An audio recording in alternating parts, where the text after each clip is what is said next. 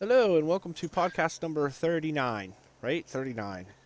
Well, it's like 42, but this is actually like officially 38, I think. Oh, okay. It's like the 42nd one, but we are really bad at keeping track of the episode numbers. We got kind of a doozy today. We got both Bad Lieutenants and the Oscar-winning movie The Shape of Water. And I kind of want to start out and say I watched The Shape of Water last night, and that's Okay. got to be the weirdest porno movie I've ever seen in my life. Yeah. From- yeah, it's a weird movie because it won Best Picture, and like I've listened to a bunch of other people and read articles where like that was like the safe, quote unquote, safe choice. I'm like, really? The Shape of Water was the safe Yeah, choice? because I was like, man, this is like something that normally you'd have to go to the dark web to find, you know. Mm-hmm. And I honestly, I probably wouldn't have liked the movie at all, except for Michael Shannon is awesome in it. Of course. He was like, I mean, he in my opinion, he like totally freaking saved that movie. Like he had some really great lines where, like Mm. towards the end, he's in that dude's car and he's like, "Get out of the car," and the guy's like, "But it's my car," and he's like, "Get the fuck out." The guy's like, your finger stinks. like, Yeah, he's going like around with gross. rotted fingers the whole time. It reminded me of like a Stephen King villain. Like Yeah, he totally like was like he was like one of the kids from It grown up, right, basically. right, and like it was funny too. Like, so I'm eating these caramel-filled M&Ms. I don't know if you've had them. There's these new M&Ms that have like a shot of caramel in them, and they're fucking Oh no. fantastic, right? Oh They yeah. are really, really good. So I'm watching the movie. I'm eating these caramel-filled M and Mm. M's, and at one point he was like, "Yeah, I love this candy." He's like, "Some people go for those freaking candies with a caramel center or some sort of foo-foo shit," and I was like, "Oh."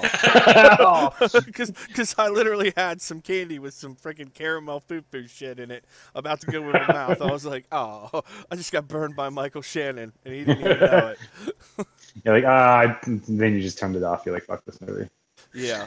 Well, and I was gonna ask your opinion in this. I kind of got a real Wes Anderson vibe from this. Like, I don't know why. Maybe it was like that soundtrack. He kind of did the soundtrack how Wes Anderson does uh, Yeah. his soundtracks with like that ethereal.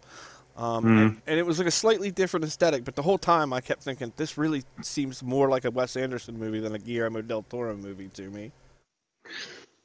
Excuse me. Yeah, I mean, I get that vibe for sure because like the everybody's like really quirky in it too. Right. It's like so it's like it's more like a West. It starts out like with a real Wes Anderson type of vibe Yeah, for sure. it's got like that, everybody's really quirky and it's kind of like the freaking impossible weird love affair. Although I don't recall ever seeing like vaguely tentacle porn in any Wes Anderson's movies. Oh man, it's the second podcast in a row. Tackle porn. Yeah, I Sweet. know, right? We're starting to get a freaking theme here going. I mean, yeah, I mean, and then all the like, kind of like the musical number stuff was Right. kind of a.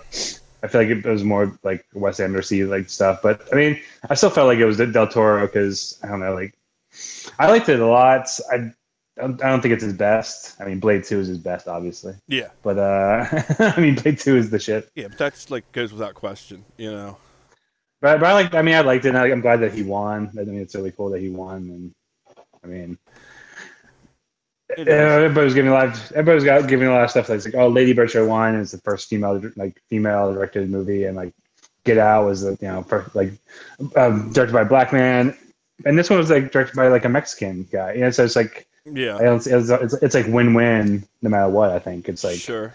Now, what was three Darkest Hour didn't win, so billboards? What was three billboards outside Ebbings, Missouri? What was that nominated for?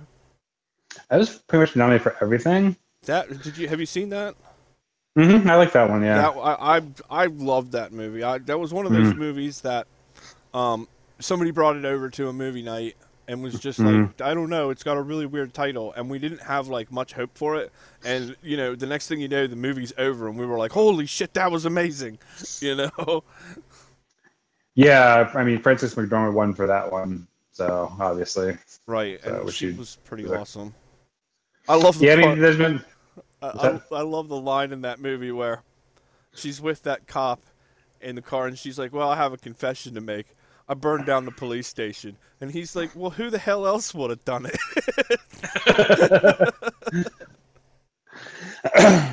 I mean, that one has a real complicated like storyline too, and like a lot of people don't like it because it has kind of like a pretty basic idea of like racism and this and that. But I think it's a little more complicated than that for sure. Yeah. I haven't seen it again in a while, so I couldn't really discuss in depth. But I think there's a lot more to it than a lot of people Well, are and giving it credit for. I think. everybody I watched the movie with was really disappointed in the ending. They like wanted her and the cop to go kill that guy at the end.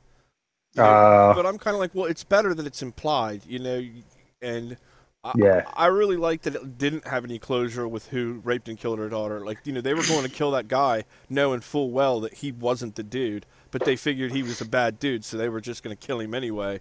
And it was like, well, that's awesome. This is like the birth of a superhero right here. I mean, I think my feeling is that they didn't actually go and kill the guy. They probably chickened out or something at some point, or just decided not to. Right. That's my take on it. But I don't think they had any intention of. Like, that's really good. You don't really see that very often in mainstream cinema, and I don't know if I'd even count that as mainstream cinema, but like, it's very rare that you see like something that leaves the end up to your imagination like that. Yeah, I mean, I don't think that's the point of the movie, like for them to go kill this guy. So I think the movie is like resolved with them kind of riding off together. Yeah. Type of thing. I mean, right. Like at least the story of the movie is for the most part resolved. Yeah. So that makes. And okay, so I read your review of Bad Lieutenant Protocol, and I agreed it very much. Trevor put up a review, and it was one sentence. He wasn't really that bad of a lieutenant. No, so sadly we discussed it last week, and it didn't get like technical difficulty. We didn't get discussed, but we had a nice discussion about who was the worst lieutenant. Yeah, but, and Harvey Keitel in the original Bad Lieutenant, like, he wins hand down. Nicolas Cage definitely was not. He wasn't a good lieutenant. There's no question he was, but like, it was kind of like he was just a really inappropriate lieutenant. He's not like a bad lieutenant. Like, I mean, you can't. He was a competent lieutenant. Actually. Yeah, and like, I mean, you can't put like, yes, he takes out that couple and he like screws that lady in front of her freaking boyfriend in exchange for like not busting him for coke. I mean, and that's pretty depraved, but it's not nearly as depraved as going full on Louis C.K. in front of a 14 and 15-year-old girl because they stole their daddy's car.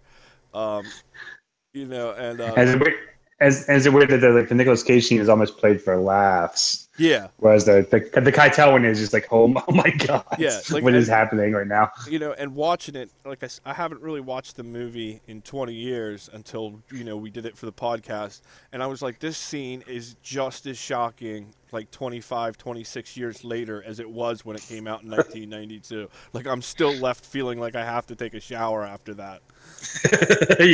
Yeah. I mean, Abel Ferrara made it, and like his movies are just they're rife with stuff like that, and he doesn't give two shits. No, like like, it's like he almost enjoys provoking or like absolutely just scarring his viewers. Yes. Like, he was like, hey, okay, what kind of depraved shit can I have this guy do? All right, well, I'll have him smoke crack with two freaking crazy naked ladies and then run around the apartment naked. He's like, that's pretty bad, but it's not quite as bad. What can I do to top that in this next scene? He's like, I'll get two 15-year-old girls and I'll have him scar them for life with some disgusting freaking masturbation. With a very well placed side view mirror. yeah, and it's like like how you had said that freaking Nicolas Cage was actually a kind of a competent lieutenant. Like, the whole time I'm watching Port of Call, Nicolas Cage is actually working the case and like getting clues and hunting down the killer. And I'm like, what the fuck, man? You're the bad lieutenant. You're supposed to say you're gonna do something and then go do a bunch of depraved shit like smoke crack. You're not supposed to actually work the case. Yeah, there's a lot of like segments where it's just like a Law and Order episode, but like heightened a little bit. Yeah, and I didn't like that they kind of gave Nicolas Cage like a backstory for his fall from grace. You know, Yeah, he gets the guy out of the jail, and then he hurts himself, so they give him painkillers, and that like starts his slow spiral into corruption. But you know, there's no real motivation in the original one. You know, Harvey Keitel, he gets up, he takes the kids to school, and then he starts doing fucked up shit for the rest of the movie for no real reason other than fuck it, you know.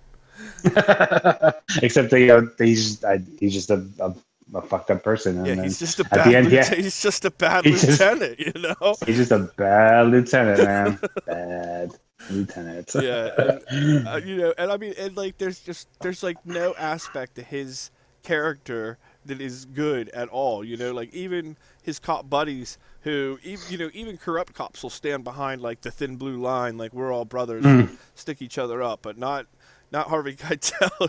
He's like trying to rip them all off by placing bets the wrong way. Just so he can make money, and he keeps losing, they keep winning. Yeah, yeah, and like they keep winning, and it's like by the time of the end of the movie, he owes them all like $25,000-$30,000 each. You know, And he don't care. he don't, you He's like, know, meh. he's like, whatever, I'll get out of this. I'm the bad lieutenant. Yeah, I think that was like his excuse too. He's like, "What are you gonna do? Kill a cop or whatever?" Yeah, Like, yeah, it's what he says. He's actually, like, they are. actually, yeah, they decided that it was not worth the trouble anymore, and they were gonna kill him. Um, and you know, and look, I brought it up before. It's about how I just wanted one of the characters in the Nicolas Cage version of it. I wanted one of them to just go, "Hey, excuse me, are you aware that you have a loaded 44 Magnum pointed straight at your dick?" You know, because He seems to have no holster. I don't yeah, understand. it's like they didn't issue him some sort of freaking shoulder holster when he became a detective, which I thought that was like mandatory part of what you did. You know, you have to have that shoulder holster when you become a detective. But no, he decides he's going to do what's called a Mexican carry and shoves a freaking huge, large caliber handgun right on his. Like I kept being like, that's got to be like resting on the shaft of his cock. Like, how could he be like thinking about anything else other than what if I accidentally shoot myself in the dick? Like, this is uncomfortable. I wish I had a holster. Yeah, I wish I had a holster. My freaking balls keep getting pounded by the barrel of a freaking large handgun. And is that like, I don't know anything about anything, but like, is that like, I feel like that gun is like too big for like just a regular like detective or lieutenant. Yeah, absolutely. Like, Absolutely. can you just carry any gun? Like, Yeah. Is that? Well, see, cops generally, and I mean it does vary from place to place, but law enforcement they generally carry 40 millimeter pistols, which are considerably stronger than, or considerably less than a 44 Magnum. Like I've shot one of those 44 Magnums before, and it's freaking crazy how powerful it is. Like you actually feel the recoil in your teeth. You know, like every single piece of your body feels when that freaking gun goes off.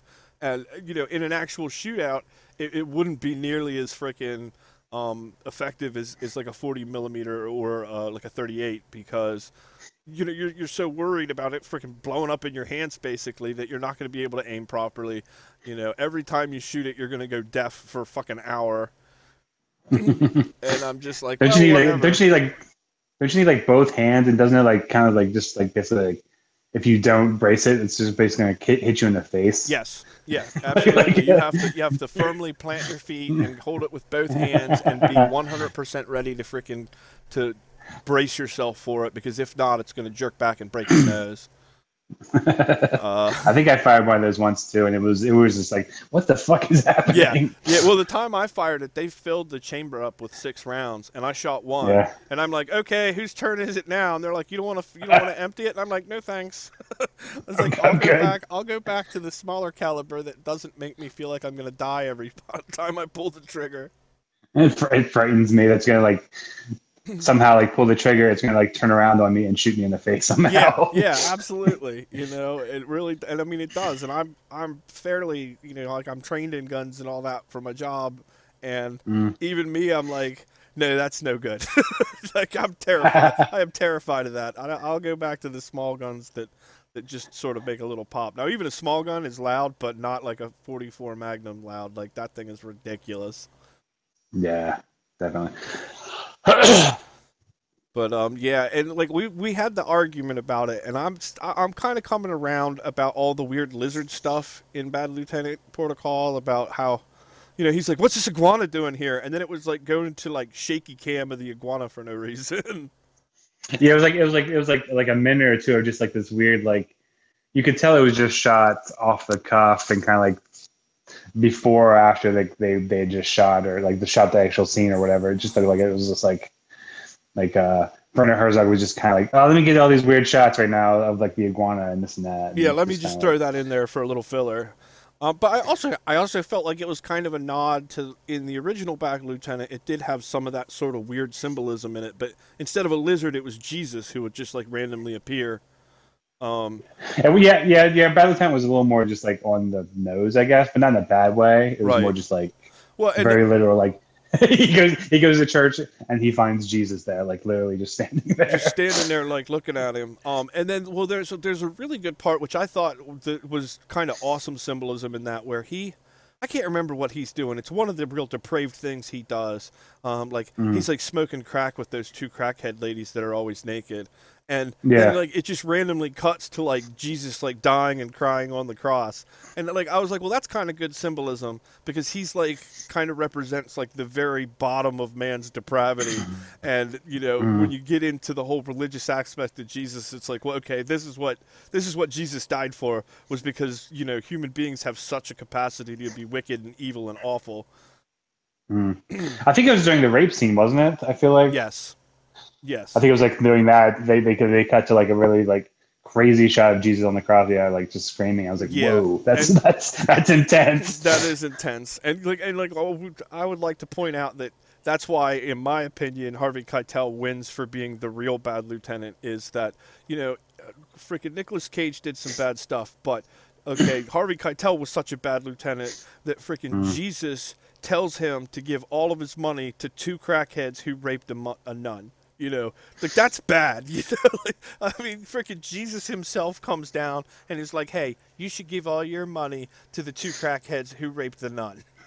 I mean, I guess that becomes like the complicated part of like religion and like that type of forgiveness and stuff like that. So I guess maybe that's where that is kind of come into play, Yeah, kind of thing.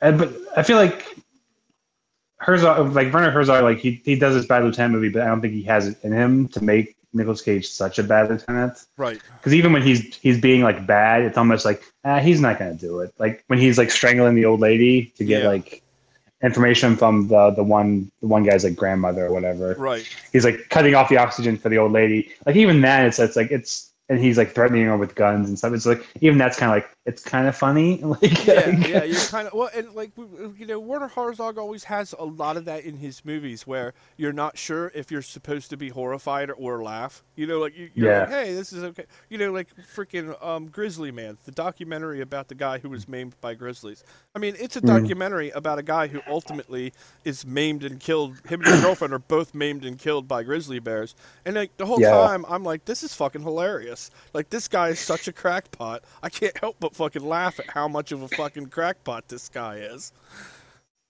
But yeah, I mean that's the thing though. But Herzog doesn't find him a crackpot. He finds him like a generally interesting guy, Yeah, like and that's why he's fascinating. filmed. He Right. has like I forget what he said. He said he doesn't have like he doesn't know what irony is Right. because that's not how he is. He doesn't like make fun of people when he's like making a movie about them. He doesn't know what that means, or Right.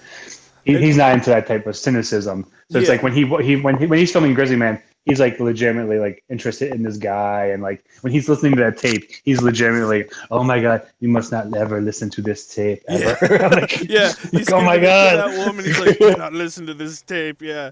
Well, and that's what's kind of great about it is that like Mm, it actually sort of makes sense. Like him not really having a sense of irony puts a yeah. shitload of irony into his films. Yeah, Like, because when he talks, it's like, is he making a joke? yeah. It sounds like he is. He's not, but it sounds like he It is.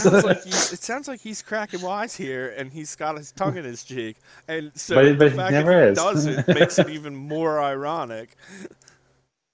I mean, I think what explains it to me too is it's like he lives out here in Los Angeles and he loves it, and Right. that just seems like I don't think a lot of people do. Like, and you don't think of Herzog loving it, but him and like David Lynch like love living in California and LA in Right. like an unironic way. Like they truly love Right, which living out you would here. think out of like all famous film directors that those two would be real anti-Hollywood, you know, that they would be like, oh, Hollywood corrupts and destroys the freaking medium. But I mean, I don't know. There's a lot of beautiful women that live in Los Angeles, so I guess there's that, you know. I think it's just like it's a weird culture, and like from that aspect, it is like really interesting to live out here. I don't know if I like it or not. Still, I've been out here Right. for a while, and Well, I still think I hate it. but right, it's, right. Well, and you but know, like but part of that too is you got to remember, if you're Werner Herzog or if you're David Lynch, you can be yeah, pretty well insulated from a lot of the freaking bullshit fakeness that you get from Hollywood culture. You yeah, know, they're like up in the hills, like living like just like probably modest housing, and just like you know what I mean, just right? You know, David doing Lynch whatever maybe they goes want. to the big boy occasionally. Yeah, yeah. I mean, he paints a painting. He does whatever. Right, you know, and it seems like, you know, once you get to a certain level, it's like you can kind of get beyond that. But everybody else in the trenches has to put up with that whole, you know, infamous like LA is so fake and awful culture, you know.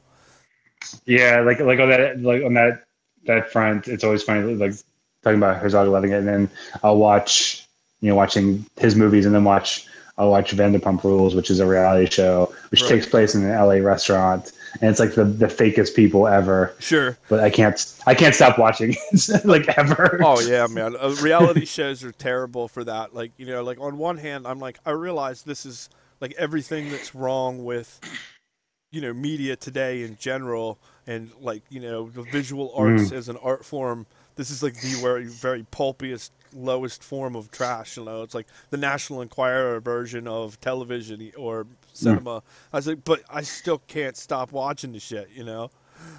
I was like, I don't know how many hours I wasted catching up on Vanderpump Rules the last 3 weeks. Because I found out like the last few seasons were on like Hulu or something, and so we just watched hours and hours and hours of fucking Vans. It's like I could Right. like, and we'd be like, you feel like a movie? Nah, but then we watch like 3 Vanderpump Rules, which is the equivalent of a movie. It's Right. like Now, like have you gone the extra distance and actually gone to the restaurant that it's set in? not yet. There's a couple now that they're set in, but we haven't gone to those yet because we're in Burbank now, so it could be like it might as well be in San Diego. Sure. Sure. like Yeah. No. West Hollywood might as well be in fucking San Diego at this point. Like that's how it is around here. It's like if it's more than 10 minutes away, it's kind of like, do I really want to go that way?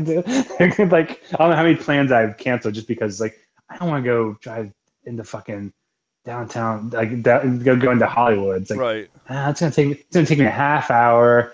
It's gonna take me 15 minutes to park. 10 minutes to walk to the place, and then double that because I'm going to have to do it all again. I think I'll just say I'm sick. Right. like, Well, that's you know like, how many times or said that the baby's sick. I was like, oh, I can't. Emmett's sick. Sorry. Like, I yeah, don't know how many plans I've busted just just because I'm like, because you didn't want to actually I don't drive have. there. Yeah, I It's remember just my like such dad a talking hassle. about how my uncle, my father's oldest brother, lives in mm, Canoga Park, and mm. he freaking went to visit him as a teenager, and I remember him talking about how like him and my grandfather drove out there, and my dad talking about how shocked he was that like he got to Los Angeles city limits, like it was like welcome to Los Angeles. He's like, oh, we drove all the way across the country, we're finally here, and then it was like another Mm. 4.5 hours before he ended up Yes. getting to his brother's house, and he was just like, I got ripped off, man. I've been stuck in a car, not moving for 4 hours.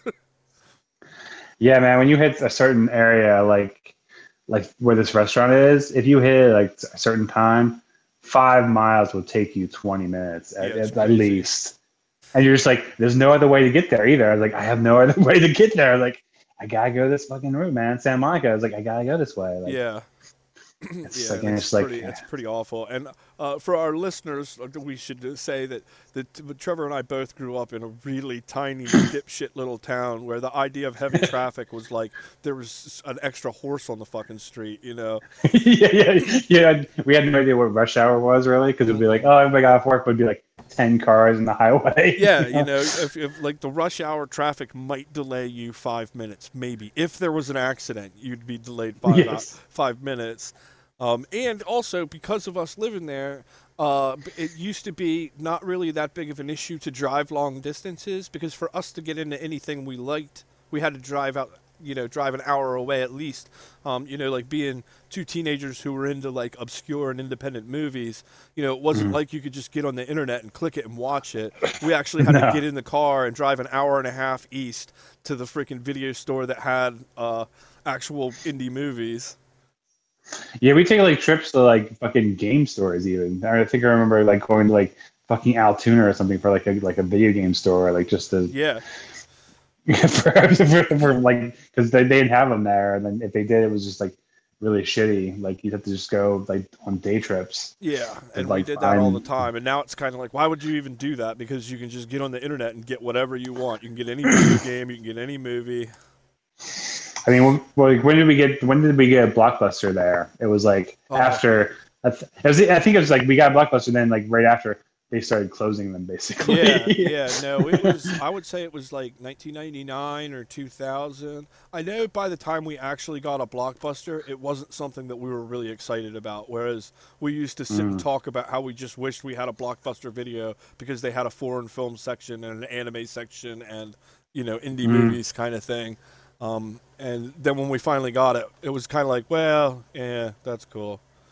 I already moved. I think we both are. I mean, we probably moved away multiple times, but I already moved away for good. Yeah, we So when I were came back, already it was just like Blockbuster was like sweet, and it right. was just like it just didn't like yeah. It quickly went out of business. Basically, I think it went out of business like one of the first ones too. Basically, like it Yeah. was like one of the last ones opened and one of the first ones closed. And, I still love the irony of that, which is I remember being a kid in like say 1985, and my Mm. parents and like my adult family, and I'm just a kid, went to the video store and rented a movie, and my aunt being like, I don't like renting movies because I like going to the movie theaters, and the video store is going to kill the freaking traditional theater as we know it. Like within 5 years, the video store is going to completely wipe out the whole theater industry, and we're not going to have movies anymore because nobody's going to go to the theater. They're just going to rent videos.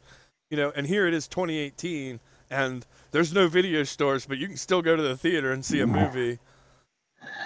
Yeah, I don't think the going to the movies will ever go out of style. Like they've always said that when TV first was invented, and Yeah, like they always said that, but it's like they just evolve, and like now you have the movie pass, which is like $10, and you can go. I think.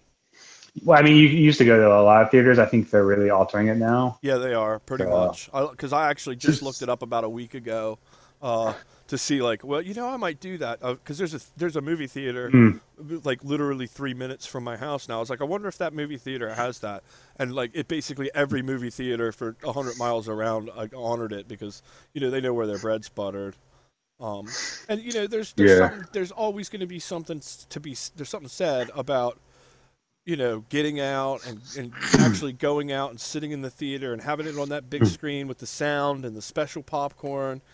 mm, That's not, no matter how hard you try to replace it at home. And I've seen some mm. pretty admirable attempts. It's still not quite the same. It still doesn't have that magic of having to go out and see something. And that's the one good thing about living here for sure. Like it's like if you love movies, it's a movie lover's dream because they're theaters playing old movies all the time, and you can find them all weekend, all like whatever you want to see. Like you can go see it on the big screen. It looks phenomenal, Right. like great sound. So it's like going to see old movies that you've never seen on the big screen before is It's fantastic. you Yeah. you still do that. It's still fun to do, and I don't know how many times I've seen like the fucking Thing or anything else John Carpenter on in the theater because it's just playing. It's, Right. it's, it's like oh it's coming around, it's playing. It's like let's go see the fucking Thing on big screen again because it's Yeah. fucking And amazing. that is awesome because there's quite a few movies that I'd really love to see in the theater, Mm, and yeah. even if I was to travel to DC or Baltimore, I might be Mm, able to catch something, but it's like I'd have to actually plan it. It's not like I could just like, oh, I'm going to go down to the mm, theater and see something. You know, like Mm, there are movie theaters that show old movies in Baltimore and DC, but like mm, only a very small amount of them do that, and you have to catch it mm. on the right day. You know. Yeah, I mean, if I wanted to go see something tonight, I could go like probably like 4 or 5 different spots. I could go see it, like an old movie if I wanted to, Yeah, and that's just fantastic. which is pretty cool. I think actually Monday is actually a down day for most of them. I think most of them start on Tuesdays. I think, Yeah, but that makes sense because as far as people going to see movies, Monday's the dreariest of days. But yeah, like I remember watching the old Robert Altman film Shortcuts. I mm, think it was no, not Shortcuts, The Player mm. with Tim Robbins. And like that Oh was yeah, what yeah, I yeah. took away from that was like that guy goes and sees the bicycle thief out every day. Like how That's cool would right. it be that I could go watch an obscure freaking Italian movie from like the 30s like every night of the week if I wanted to, you know? Isn't Tim Robbins' line? He's like, "Oh, great movie. We should option it or something like Yeah, yeah. that." And Vincent D'Onofrio was like, "Well, you would change the ending. You'd make Right. it a happy ending." It's like that was even before I'd seen the bicycle thief because it was like, yeah, but that was just like, yeah, I don't know what that means. Like, No, well, what it was he was talking weird. about? And that's the same for me. Is like I had never seen it, but I thought, oh man, now I have to go watch The Bicycle Thief. Like my education is incomplete. I didn't really like it all that much. I mean, I thought it was all right. It's pretty good. I mean, it's you have to take it with when it was made type of thing. Right. It's pretty. I did a whole Italian neorealism class, Uh huh. not to fucking suck my own dick, Right. but that was like a big thing. It's like that was like a huge departure from like what Italian movies were at the time. Right. So that guy there, I'll give you my 2 cents on De Sica though. He did, if I remember correctly, he did that right, which was Hmm. like pretty like just earnest, Right. and then he tried to do, I think this other like this kind of like magical realist movie, Right. and it didn't do very well. So then he basically went back to his fucking bread and butter and did like the saddest movie ever called Right. Umberto D. Umberto D. Right, Uh huh. and I hate that movie because it seems like it's like somebody had failed at something that they really wanted to do. Right. So they was like, okay, well, I'm gonna do the bicycle thief fucking times 11. Yeah, I'm just gonna go back to what's safe, what I know is gonna work for me. So that's my take on that. Everybody always talks about Umberto D is the greatest movie. It's like it's not. Bicycle Thief is way better. Yeah. But Umberto D is basically like, from what I remember, is like basically him going back to like, oh, nobody liked this movie. I'm gonna go back to this What movie, people, yeah, like type what of people movie. liked, and I'd rather see somebody try and fail than to somebody just accept mediocrity. And you know, and it's weird. It seems like you see that with a lot of directors, where Mm. you Oh know yeah, yeah. they'll do something really successful, and then they'll try and really kind of push themselves, and it doesn't work. So then they kind of go right back to being super safe. That's like I think makes me think of the prequels of the Star Wars movies, right? The Yeah, first one is all pure Lucas, right? And which I mean, I know how you feel about you probably don't like the prequels, but I like them. But I like the first one more than I like the second one because the second one was him basically responding to all the critics in the critics. first Yeah, one. no, So I think the I second like the one, prequels a lot this better I than think the most second one people. is I think the second one is like the worst one because it's him just responding Yeah, to everybody. because there was so much backlash over Jar Jar Binks and the Phantom Menace, and you know, and like I really liked all three of them. You know, there was some stuff I didn't really like. I mean, that he kind of kiddified it and candy coated it when it was supposed to be like darker than the first three. But I Oh, I didn't. mean, they're not perfect movies by any stretch. No, Yeah.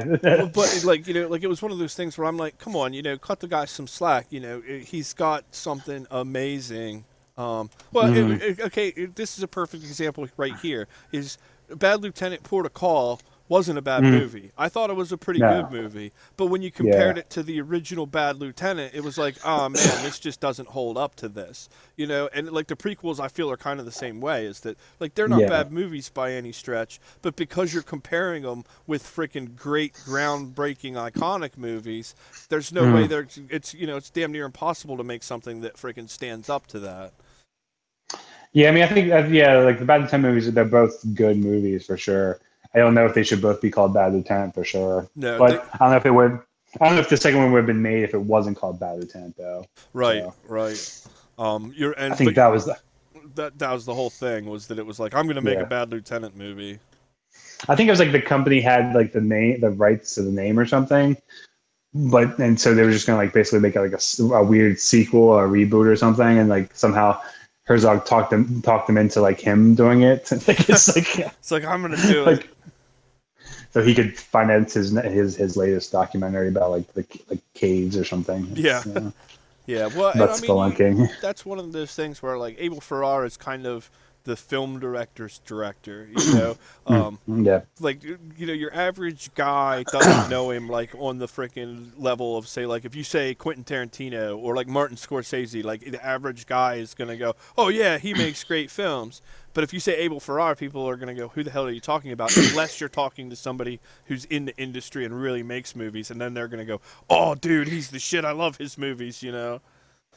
Yeah, somebody at some point has seen like one of his movies and either usually liked it enough because it's like, yeah, I mean, in the '90s was his heyday, I think, for me because like he did Bad Lieutenant, King of New York before that, I think, Yeah, and that's which is amazing fucking movie. dope. Yeah. He did like The Funeral with Christopher Walken, and then he did The Addiction, which is super interesting about like this black and white I don't think I've movie seen that. about. It's like it's a basically black and white movie about vampires, but basically what like I think she's like some sort of like English major. So Right. she basically goes around and like talking like and having these huge philosophical discussions with people the entire time about being a vampire and about like everything. And I hated it at the time, and I haven't gone back to it. But it's like I remember Christopher Walken pops up for a scene and talks like 10 minutes about like some obscure like book reference or something for like 20 minutes Right. because it pertains to like being like a vampire somehow. It's like like I was like, what the fuck is this? That's What is crazy. happening? Yeah, but that's kind of fun. I don't know. I enjoy Yeah. that kind of stuff sometimes. And I love the At the time, I scene. was just like, I mean, at the time, it's like this is not Bad Lieutenant or King of New York, but I mean, I'm sure now I think I'd find an You'd appreciation probably for it like for it sure. more. Yeah, and I love the scene in King of Lieutenant when all the thugs roll up on Christopher Walken in the subway to rob him, and he just like pulls his coat back and he's got that massive freaking weapon on him, and then instead of like being like, okay, I'm gonna fucking kill all you guys, he's like, here's my big wad of cash. It's nothing. You work for me now. I'm like, that is fucking gangster as shit, you know? Oh yeah, and then the classic David Caruso killed at the funeral, where he just Yeah. pulls up next to him and just fucking blasts him. That's insane. Yeah. And like the cops in that were awesome. How he was Yeah. so good at being a freaking rich drug dealer that he drives all the cops over to the edge and they go rogue. You know? Early Wesley Snipes for sure. Yeah. Yeah, yeah.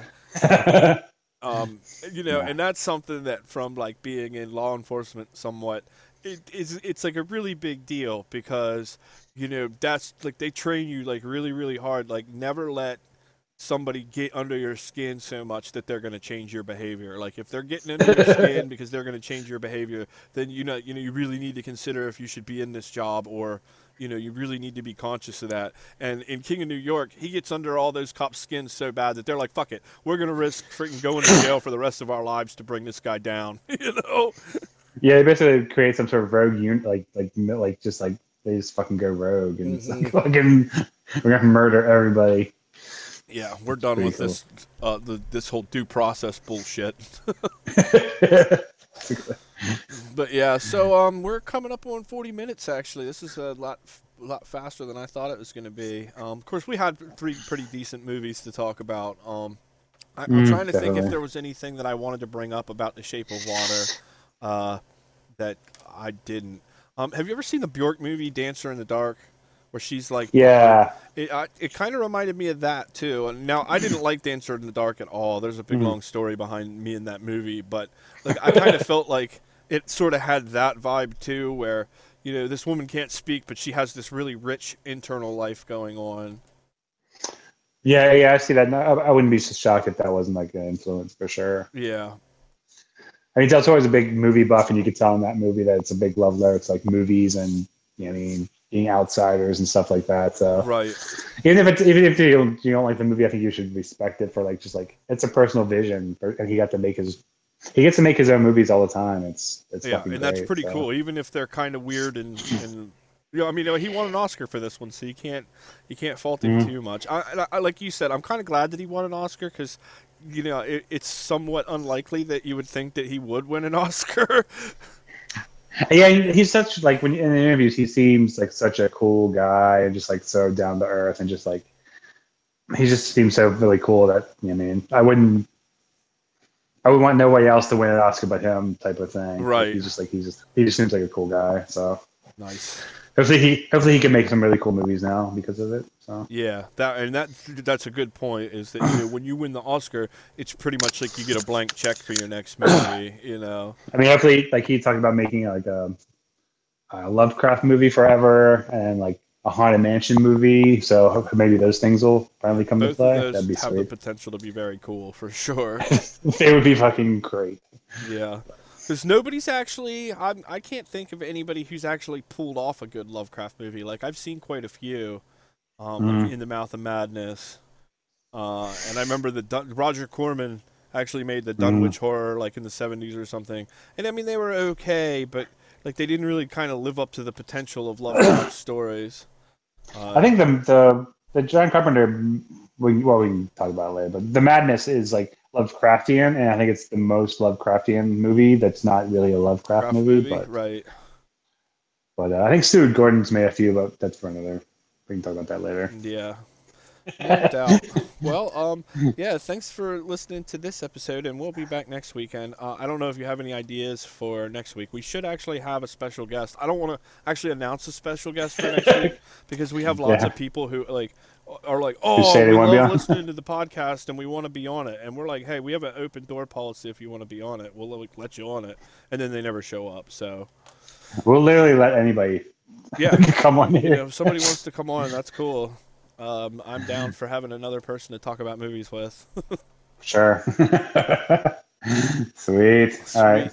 All right. So we'll see you next week, and like, subscribe, and leave us comments. Or don't. Whatever. Or Okay. don't. Yeah, it's fine. Cool. All right.